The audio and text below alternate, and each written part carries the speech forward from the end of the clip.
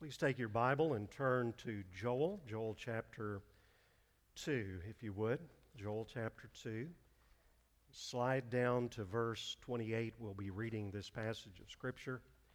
And follow along in your Bible, but actually I will put this up on the screens so that we can read along. What I want to do is to combine Joel's prophecy with Peter's exposition of this scripture from Acts chapter 2. Very, very similar, but you'll see in the parentheses the words that are included there.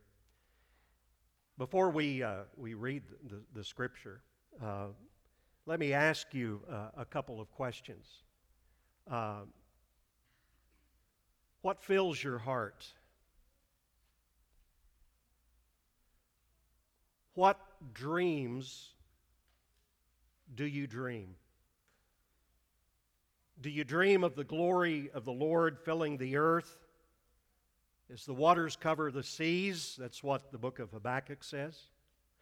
What drives you? Do you have visions of pressing forward in the work of God, whether they seem to you big or small? What words flow out of your mouth? Do others hear you telling of the mighty works of God? I want you to know that all of these things the Holy Spirit came to accomplish in each one of us. So with that in mind, I would like you to stand. I know you were just seated, but it'll be a good exercise to get you ready for the message before us.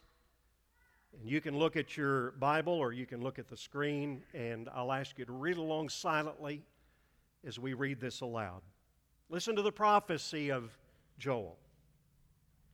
And it shall come to pass afterwards, Peter says, in the last days, that I will pour out my Spirit on all flesh. Your sons and your daughters shall prophesy. Your old men shall dream dreams, and your young men shall see visions. Even on the male and female servants in those days I will pour out my Spirit. Peter adds again, and they shall prophesy. And I will show wonders in the heavens, and signs on the earth, blood and fire and columns, vapors of smoke. The sun shall be turned to darkness and the moon to blood before the great and awesome day of the Lord comes. And it shall come to pass that everyone who calls on the name of the Lord shall be saved. For in Mount Zion and in Jerusalem there shall be those who escape, as the Lord has said, and among the survivors shall be those, it switches a little bit from who call on the Lord, to whom the Lord calls. For the promise is for you and for your children, and for all who are far off, everyone whom the Lord our God calls to Himself. I want to pray one more time before we enter into the exposition of this scripture. Father, we thank you again. This is a key passage, one of the most incredible events of all redemptive history. And so give us ears to hear and hearts to absorb, and wills led by your Holy Spirit, empowered by your Holy Spirit to obey everything that we see in your word. We thank you. In Jesus' name we pray. Amen. Let me go back and review just a little bit to bring us back up to speed. You'll remember we were doing a series in the book of Joel. When we came to chapter 2, we did 2 sermons. And after the second sermon, I said, I just can't get through it. So I'm going to come back and we're going to do this message, here it is, as an addendum to the entire teaching of the book of Joel. So let me go back and just remind us of a couple of things. The time of Joel's writing, I believe, and one of the reasons I chose this book to preach through is that his writing parallels ours, our day, even though it is approximately 2,800 years ago that he wrote the book. And I ask myself the question, ask you, really, is there anything new under the sun? The people of Israel had wandered. They had strayed from their wholehearted devotion to the Lord. And an incredible pestilence was upon them. Locusts had devoured their land, all of the produce of the land. And their economy was in shambles. They were devastated. If you read very carefully in that first chapter, you're going to discover that their worship was interrupted and their lives were miserable. So, in chapter 2, just after God's call on them to repent and return to them, which apparently they did, he tells of a future restoration that would be, and this is alluded to in chapter 2, that would be brought about by the coming of the Anointed One, the Messiah, the Savior. So that brings us up to today's passage.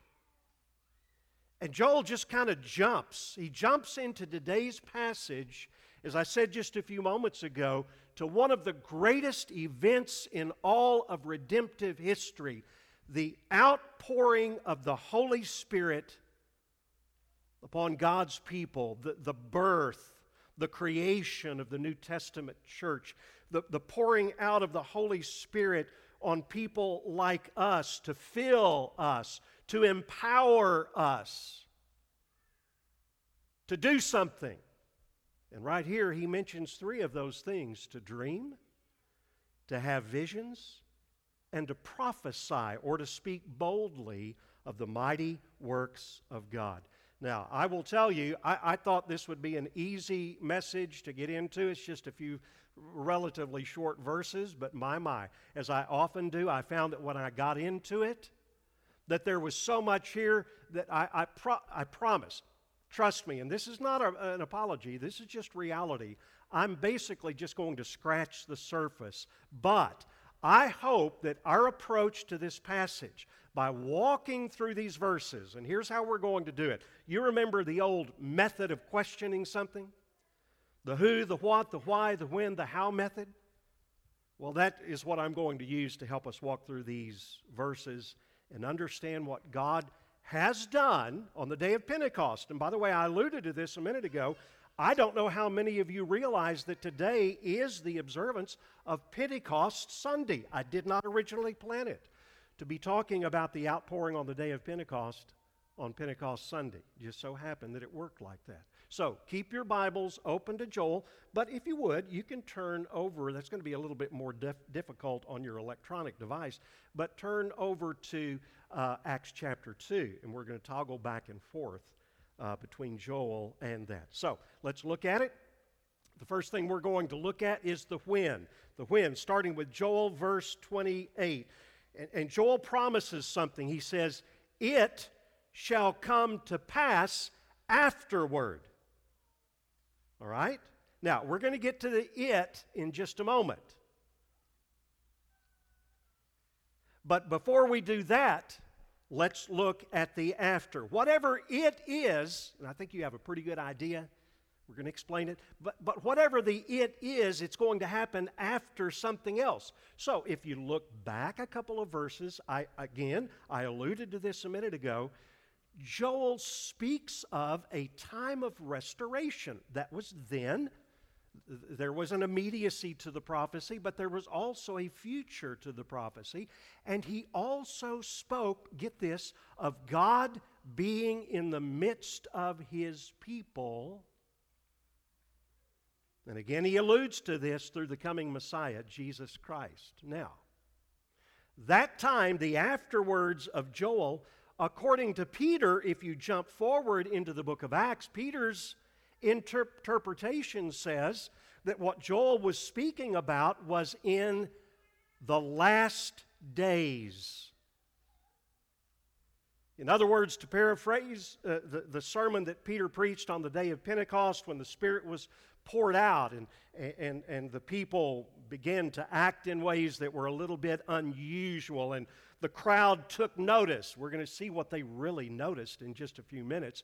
But basically, Peter's explanation was to them, what you are seeing and hearing means, folks, now Peter said this 2,000 years ago, that you are living in the last days. I said this a few weeks ago, but people, we are still living in the last days. All right? For the last 2,000 years, we've been living in the last days. Let me just show you, in addition to what Peter says, several other New Testament statements of this fact. This is not going to be anything particularly new to you, but it brings home a point that we need to hear. Now look at this and see out of Peter's comments and then Paul speaking to Timothy and then James. Each one has a different context, but the motivation that is used for each statement is this time called the last days in which we now live. Look at how up-to-date these things are. Peter says it like this, and in the last days it shall be, God declares. We've already said that. Paul writes to Timothy. He says, Timothy, understand this, that in the last days there will be times of difficulty. Would you agree with me, and even more so this last week, that we are living in times of difficulty? Folks, that is nothing new. You look back over the history of the last 2,000 years, and the last days have been characterized by difficulty. Now, James switches gears a little bit. He's speaking to Christians, and this is interesting. He says, you ought to be about the business to which God called you. It doesn't mean that money is wrong, but he says, don't be hoarding, don't be laying up treasures. That's your focus. Why? Because it's the last days. Be investing yourself in the realities that God has in His kingdom. And then lastly, Peter says this, knowing first of all that scoffers will come in the last days with their scoffing. And certainly for the last 2,000 years, we've seen a picture of that, people saying, Jesus said He was coming back. Where's the promise of His coming? And Peter said, it's the last days, and they will scoff. Now, let me just ask you a question, and this is by way of application to you. Is it late?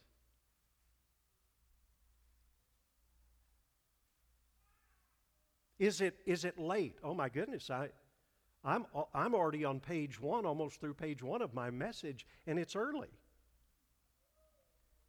That's not exactly what I mean. Is it late? I said this a couple of weeks ago. I did 2 funerals this last week. That always makes me think of the immediacy of either our going to meet the Lord Jesus Christ or Him coming back. James says in his epistle, we just quoted him, but he also says this, the coming of the Lord is at hand. And John says, children, it is the last hour. I read a cute story this last week. A little boy was playing at his grandmother's. And in the room that he played in, there was this old grandfather clock. And the little boy loved it when it hit the hour and chimed the hour, and he would always count the hours. Well, it just so happened that both of the hands were straight up 12, and so he started in counting the chimes, and it got to 12, but something happened. Something in the mechanism messed up, and it kept on chiming. So he counted 12, and then he counted 13.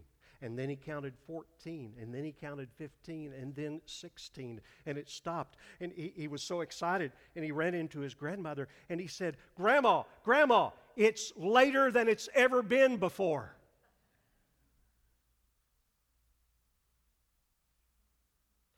I need to wake up, and you need to wake up to the fact that it is later than it's ever been before. The coming of the Lord is at hand. I am not a prognosticator. I will not tell you the when, but most people who study the Word feel that this is truly, as John said, the last hour of the last days. The key is just be ready. Let's move on. We now consider the what. We said it a minute ago. Before we get to the what, the it, we have to consider the when. It's going to happen in the last days. And so here's Joel projecting forward, and the day of Pentecost comes and we see it happen. So what is the it? The what is, listen to this, God says, I will pour out my Spirit. Now, again, I know that this is elementary, but we need to be reminded about how all of this fits together. We know that Jesus, who is God incarnate, the second person of the Trinity, came to live with His people. John, in John chapter 1, says that He came to, I love this word, tabernacle with us. But the question is, how could God possibly live in us? We had Jesus who came to live with us, but how can God live in His people? So, God is going to do something totally new and radical. He is going to send now the third person of the Trinity, God the Holy Spirit, to come and to live inside of His people.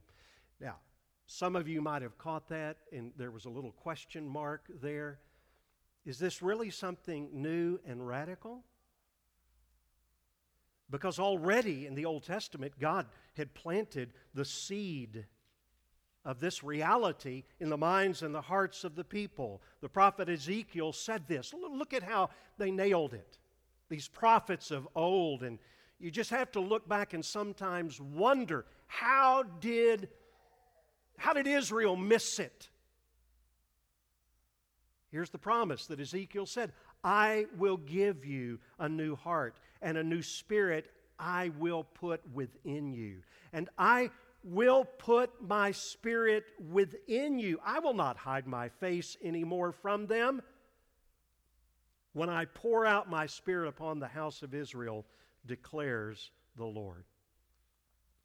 Now, of course, we know, because we've read the New Testament, we come to the New Testament expression of that God is going to expand it beyond the people of Israel. Now, folks, that's what is radical.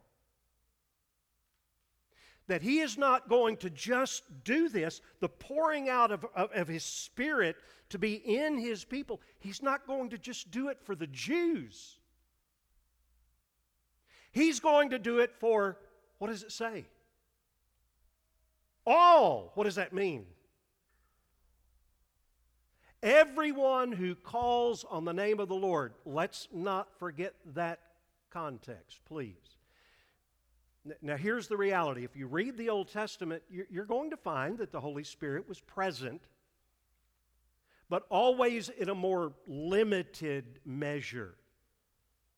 He was given selectively to relatively a few people. Usually, He was reserved for the prophets and for kings. But even in the Old Testament, we see little snippets, we see little pictures of God's desire to put His Spirit into His people. In Numbers chapter 11, I'm not asking you to turn there, but it's a great story and a picture of God's heart as expressed through His servant Moses. And I'll just tell you briefly the story and then show you the scripture, Moses' response. The people of Israel had come out of Egypt, and they did what they did. I'm so glad we're not like the children of Israel, don't you? They just complained all the time. We're thirsty. We don't like this manna. We want meat. Okay, you want meat? I'll give you meat. Well, listen, Moses got so burdened, it says. He got so burdened. He went to the Lord, and the Lord said, I'm going to help you out. I want you to choose from your elders 70 men. Now, for their leadership, I think this is so instructive for us. Because they're going to be helping you lead, they need something you've got, Moses. You've got the Holy Spirit. I don't understand all of that, but he said this. God said, I'm going to take some of what is on you, the Holy Spirit, and I'm going to put it on them. Now, here's the interesting thing. The 70 minus 2, it says, we find out later, assembled around the tent. God gave them a portion of the Spirit that was on him, on Moses, and poured it out on those people. And it said they did something that's interesting, especially in light of Joel and Acts 2, day of Pentecost. They all prophesied. I wonder what they were saying. You think that was some mystical kind of thing? They all prophesied. And then they stopped. That's the difference. They stopped. Now, here's the instructive part. There were a couple of guys who didn't make it to the tent of meeting. I don't know why. Eldad and Medad. They were still in the congregation. I don't know. They just didn't show up. But they too got that same measure of the Holy Spirit. And so in the congregation of Israel, where they were all assembled, they started prophesying, and they kept on prophesying, and somebody heard them and went and told Joshua, and then Joshua went to Moses, and he was kind of upset. Basically, I'm going to paraphrase from Moses' response what Joshua was saying. Hey, Joshua was saying to Moses, this is your gig. You're the guy that gets the Holy Spirit. And these guys, Eldad and Medad, they're in the assembly prophesying. And look at what Moses said. It was a wish of his that foreshadowed the future. Moses said to him, are you jealous for my sake? That these guys are out there prophesying? Basically, he's saying, man, I love it. And I can't wait until all the Lord's people are prophets. And the Lord would put His Spirit on them. And what Moses wished for, Joel prophesied. And 800 years after he prophesied, God's really not in a big hurry.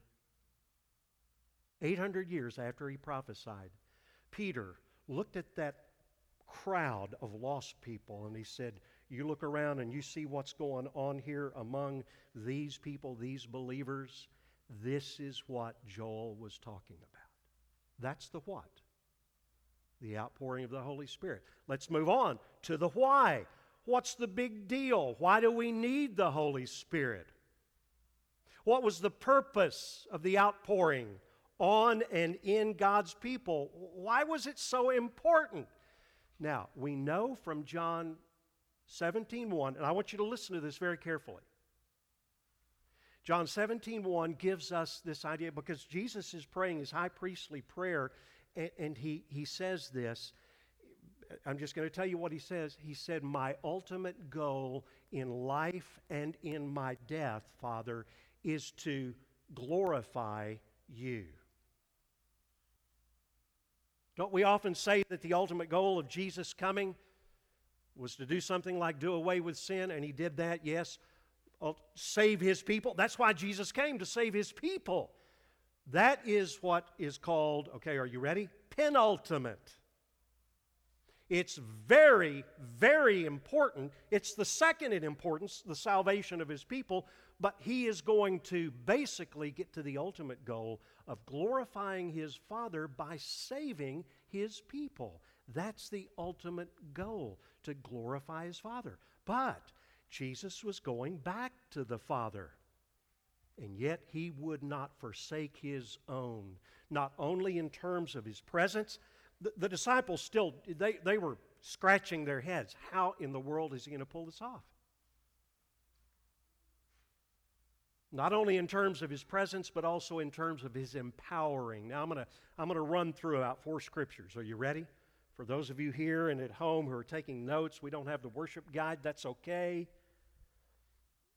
It's okay if you don't take notes. Just note this in your mind, because this shares with you about the purposes of God in the outpouring. John 16:7.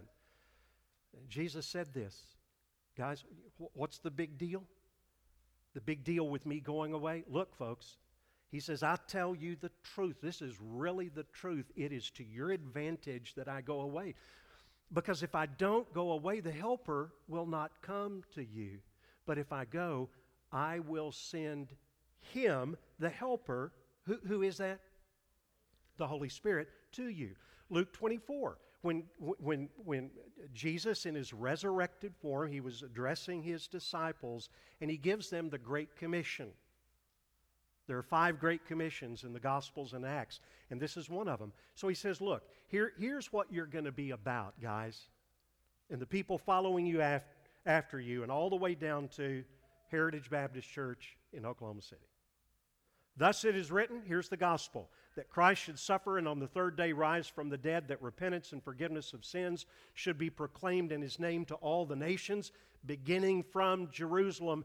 And you, not just the apostles there, not just the people to come after, you, all of us, are witnesses of these things. Do you ever feel intimidated when preachers or other people start talking to you about witnessing?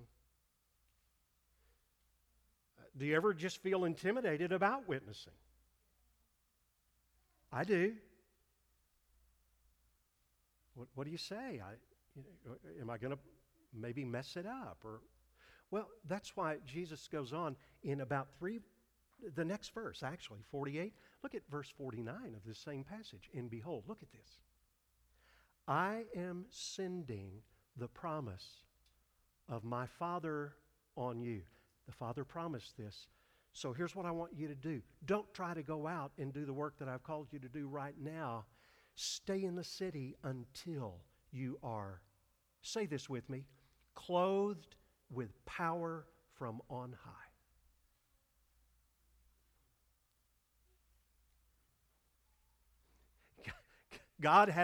Jesus had a purpose for them. He wanted them to be witnesses, but not on their own strength. Let's go on. Acts 1:8, and this is right before He ascended to heaven. You will receive power when the Holy Spirit has come upon you. They still didn't have a clue what that was going to look like. And you will be my witnesses. And here He gives the concentric circles in Jerusalem, in Judea, Samaria, and to the ends of the earth. Let me paraphrase that for you. You will be my witnesses in your house, in your neighborhood, at Walmart, and in downtown Oklahoma City. Everywhere that we go. Now, here's what, these things, we forget that all of this is living. All of this is organic. God, and this is so cool that it is. That we have a living presence of God Almighty inside of us. God didn't, and I think this is the way a lot of Christians think, God didn't just give you power. Like in a backpack, I have the power. So that when you needed the power, you could just pull it out of your backpack and use the power. No, He gave you the one who is the power, the third person of the Trinity, the Holy Spirit Himself, to come and live inside of you. Now, the real question is, and let's move on to the next one, the who. Who gets this gift? So what does it say in Joel? He said, I'll pour out my Spirit on all. Are you following? All what? All flesh. Now, what does that mean? This is very, very important. Neither Joel nor Peter mean by that every individual on earth without exception. Because if they were teaching that, that would mean universalism. Universalism is a belief, it is held by not a few people in our world, in our country, in our city. And it's the belief that everyone is going to heaven. Everyone is going to be ultimately saved. Now, what Joel and Peter obviously mean, that all flesh means all kinds of people, without distinction of ethnic group, gender, age, social status. Do you see those things listed there? He wanted to be exclusive with the way of salvation. Listen, exclusive. There is only one way to be saved, but he wanted to be inclusive of everyone who would come to faith in Christ and receive the Holy Spirit. Now, folks, you have to understand how radical this was to the Jews. Okay? To a Jew, they were okay. They were really okay with Gentiles, that is, non-Jews. There were Jews, and then there's everybody else. Everybody else is a Gentile. That's you and me. They were okay. It would have been okay for us to be in Israel. They would have included us. There were laws about the sojourner, the person who lives among you. He's a pagan, he's a Gentile. There were laws about the treatment, and they were really incredible. They even included pagans, Gentiles, in their worship. Did you know that? They would have seen it as a very inclusive group of people. However, if you will look at a diagram of the temple, you're going to find something. You're going to find in the very center something called, help me out, what's it called? The Holy of Holies. Who could go in there? One person, the high priest. Once a year. Off limits to everything else. But then right outside of the Holy of Holies, what was that court called? Anybody remember? The court of the men. Okay? And then outside of that was called the court of the, come on, women. But then there was a fence. Those were all Jewish people. There was a fence called a soreg. And there were warning signs on the soreg. It was actually called the soreg warning. And behind that fence, the Gentiles, you and I, could go into the temple, but we had to stop. We were included. Kind of. To a Jew, you and I could never, ever be a co-heir. There would always be a distinction. In fact, the warning reads like this. The soreg warning, it was posted on that barrier, that dividing wall. No stranger, that is, Gentile, is to enter within the soreg around the temple and enclosure. Whoever is caught will be himself responsible for his ensuing death. Now imagine having a sign like that in the Commons.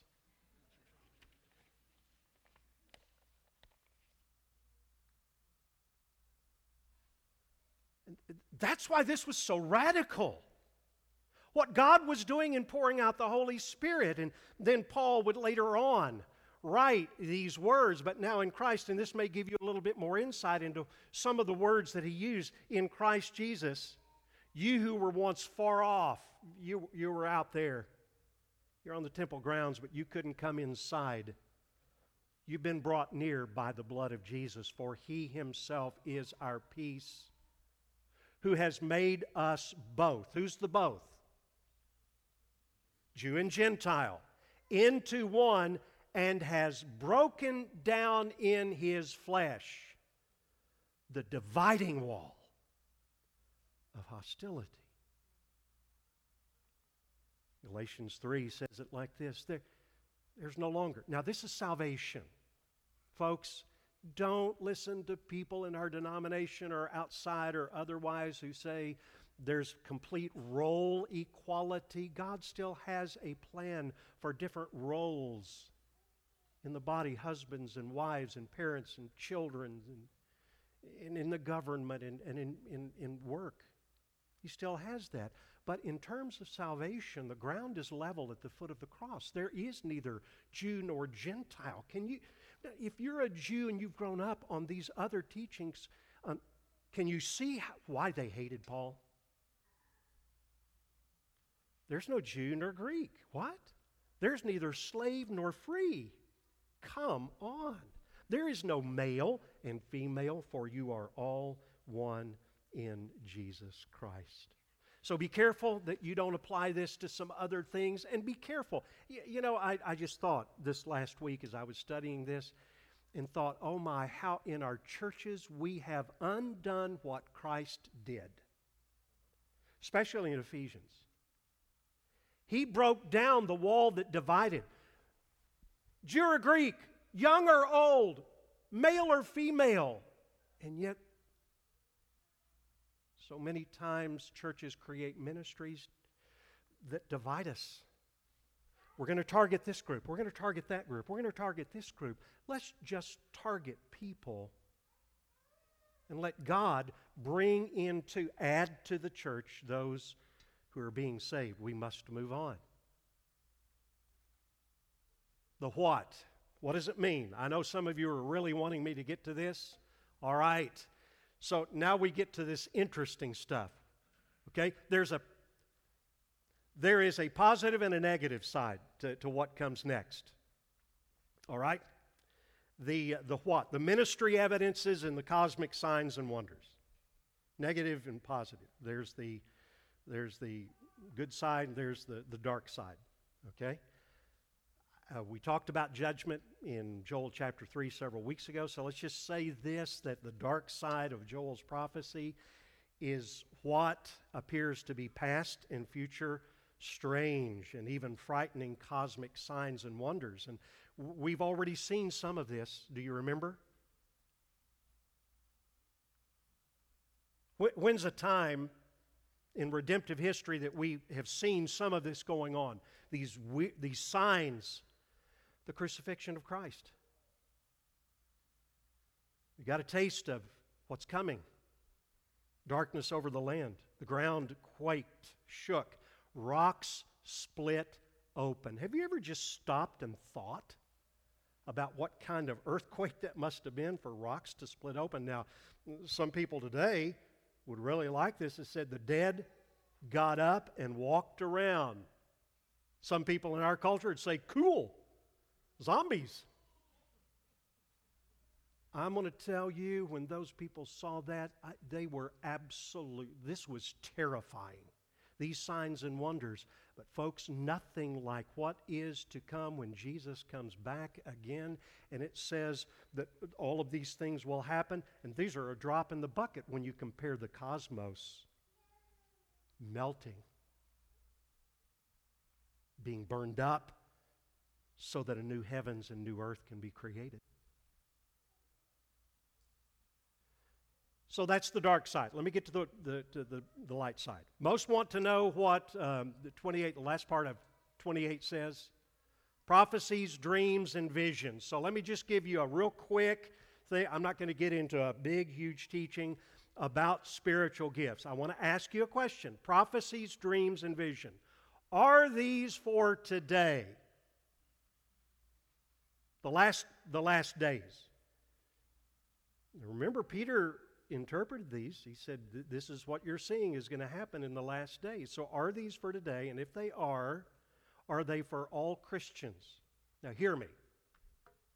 Here's how I'm going to say this, and we can talk about it later. These things are really not talking about spiritual gifts. Okay? Because later on in the teaching about spiritual gifts, we know that in terms of those gifts, those are distributed to people individually as God wills. This is something that is done for all believers. Prophecies, dreams, and visions.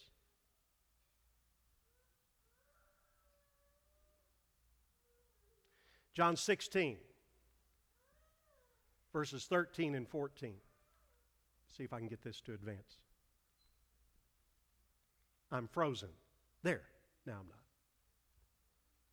John said this in John 16, when the Spirit of truth comes, He will guide you into all truth, for He will not speak on His own authority, for whatever He hears, He will speak. Now, this is the key to all of that, the dreams, the visions, and the prophecy. He will declare to you the things that are to come. Here's the bottom line for all of it. He will glorify me. For He will take what is mine and He will declare it to you. People ask me all the time, well, not all the time, but sometimes, what's your pneumatology? What do you believe? Pneumatology is what people believe about the Holy Spirit. What do you believe about the Holy Spirit? Well, I'm teaching you basically what I believe about the Holy Spirit. Well, what I mean is, are you a continuist or a cessationist? That's for another discussion, but let's just remember that we've already said we believe in sola scriptura.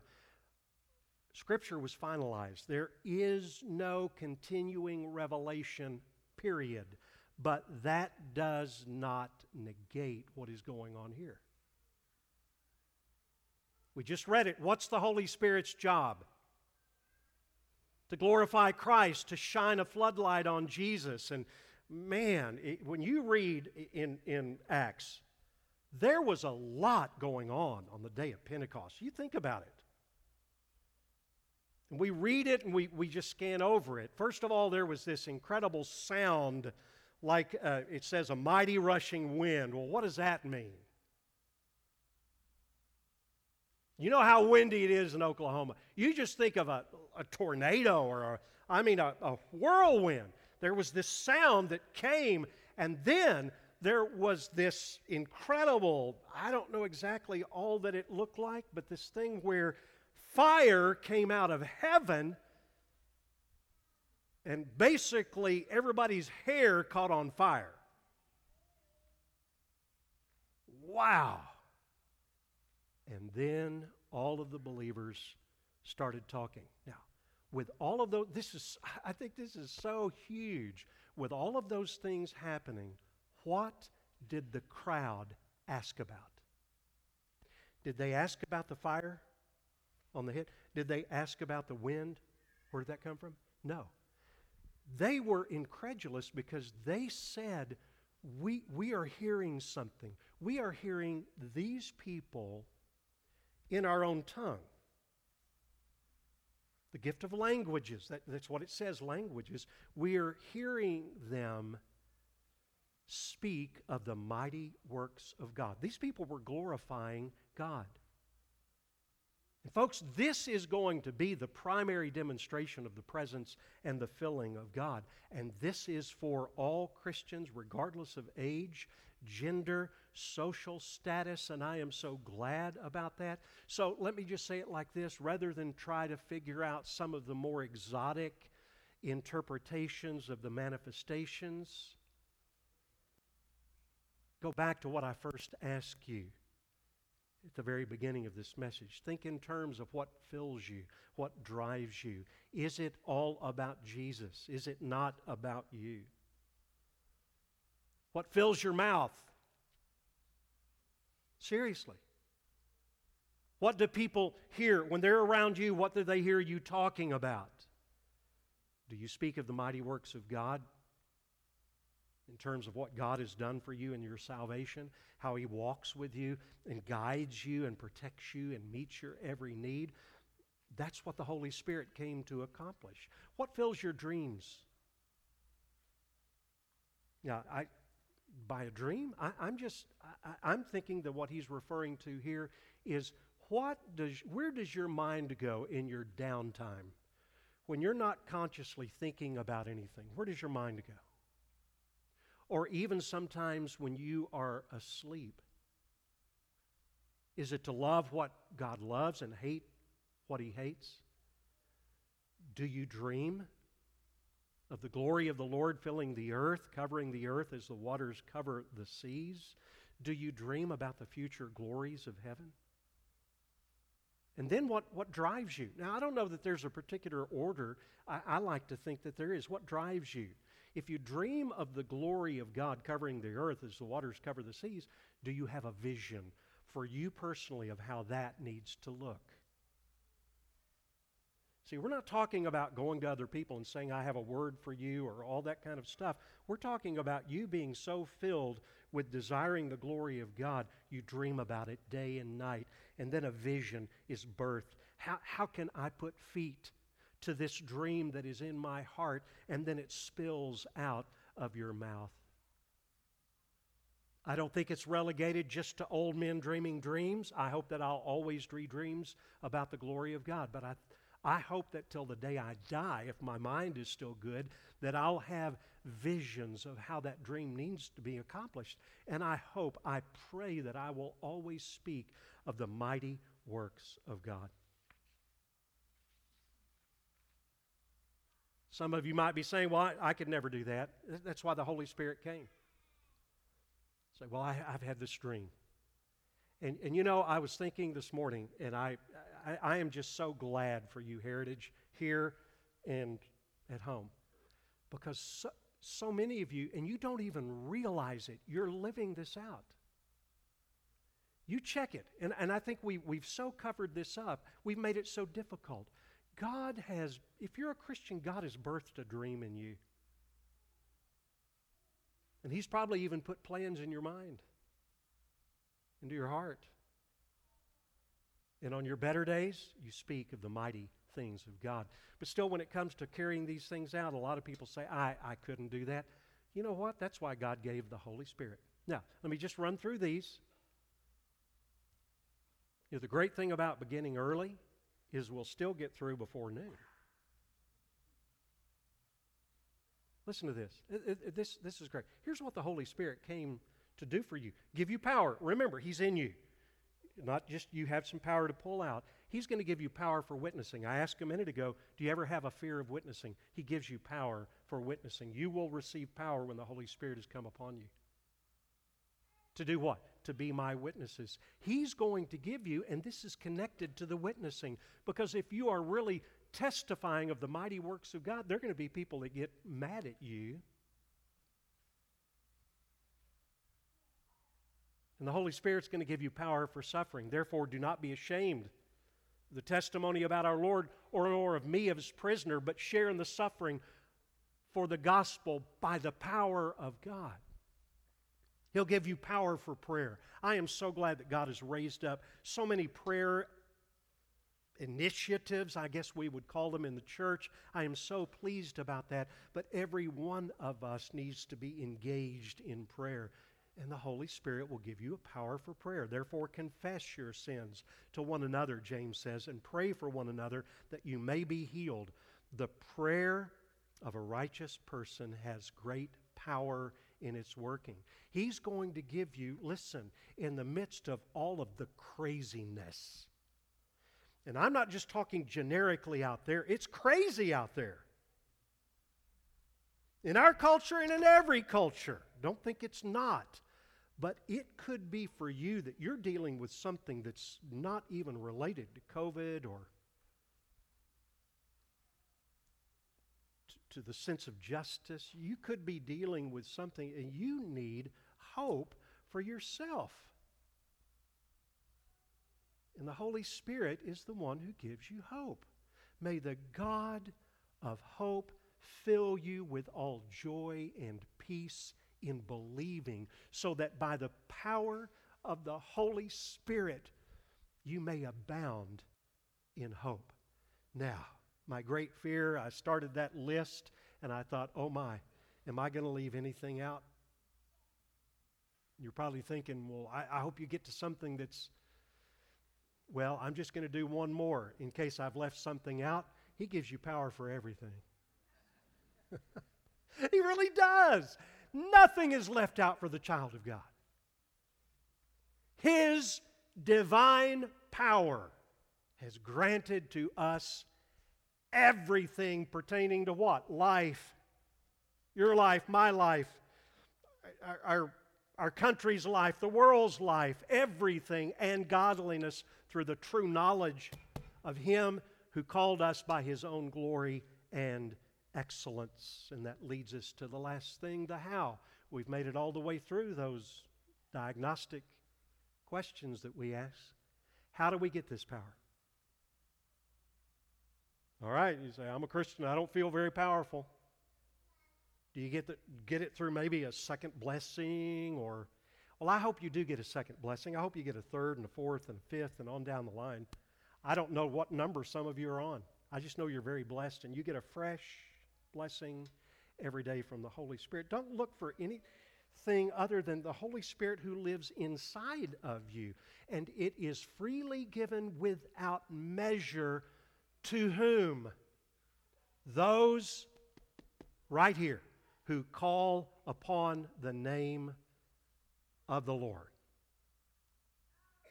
I mentioned earlier the dividing wall that's been broken down, the Soreg wall between Jew and Gentile. All distinctions have been erased in salvation. But just remember this, there was another barrier that was destroyed. Did anybody wonder if I was leaving that out? What's the other barrier? Not between us and the Jews, but between us and God, that was absolutely ripped into. The veil in the temple, there's another cosmic sign for you, was ripped into when Christ went to the cross for us. It was a part of that cosmic sign when He died. The veil that keeps people from the promises of God, from the presence of God, from the power of God, was torn into. We now have entrance into His presence through the blood of Jesus and access to the Holy Spirit. So we've already looked at this, and we looked at what came before, and we looked at what's next. Well, by the way, what is next on the prophetic timeline? Do you know what's next on the prophetic timeline? Well, we're not sure except of one thing. What's the one thing that we are sure of? That Jesus is coming again. We are in the last hour, the last days. The Bible clearly says that. Folks, it could be another 1,000 years. It says a day for the Lord. And it could be today. Like the little boy said to his grandmother, Grandma, it's later than it's ever been before. Now, here's what I say, just to culminate all of this about the Holy Spirit. Don't be frantic. Be filled.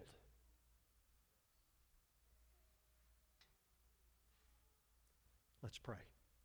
Father, I thank You for the wonderful power of the Holy Spirit. Oh God, where would I be? Where would we be without the third person? Not a force, an energy, but a person.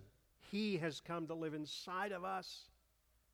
We didn't barter for it. You gave it to us freely and abundantly, without measure, the Holy Spirit, to not only fill us with Your presence, to guide and to guard, but also to lead us and to empower us to do what You've called us to do. God, I pray that young and old, men and women, whatever station of life we are in, I pray that we would once again dream dreams of Your glory, that we would have vision about how we are to fulfill those dreams that have been planted into our minds, and then that from the outflow of that, we would speak the mighty works of God, especially in our salvation. Oh God, I pray that if there's anyone here or listening today that does not know Jesus, let them know that today is the day of salvation, Your word says, that they can repent from their sins, turn by faith to the finished work of Christ on the cross,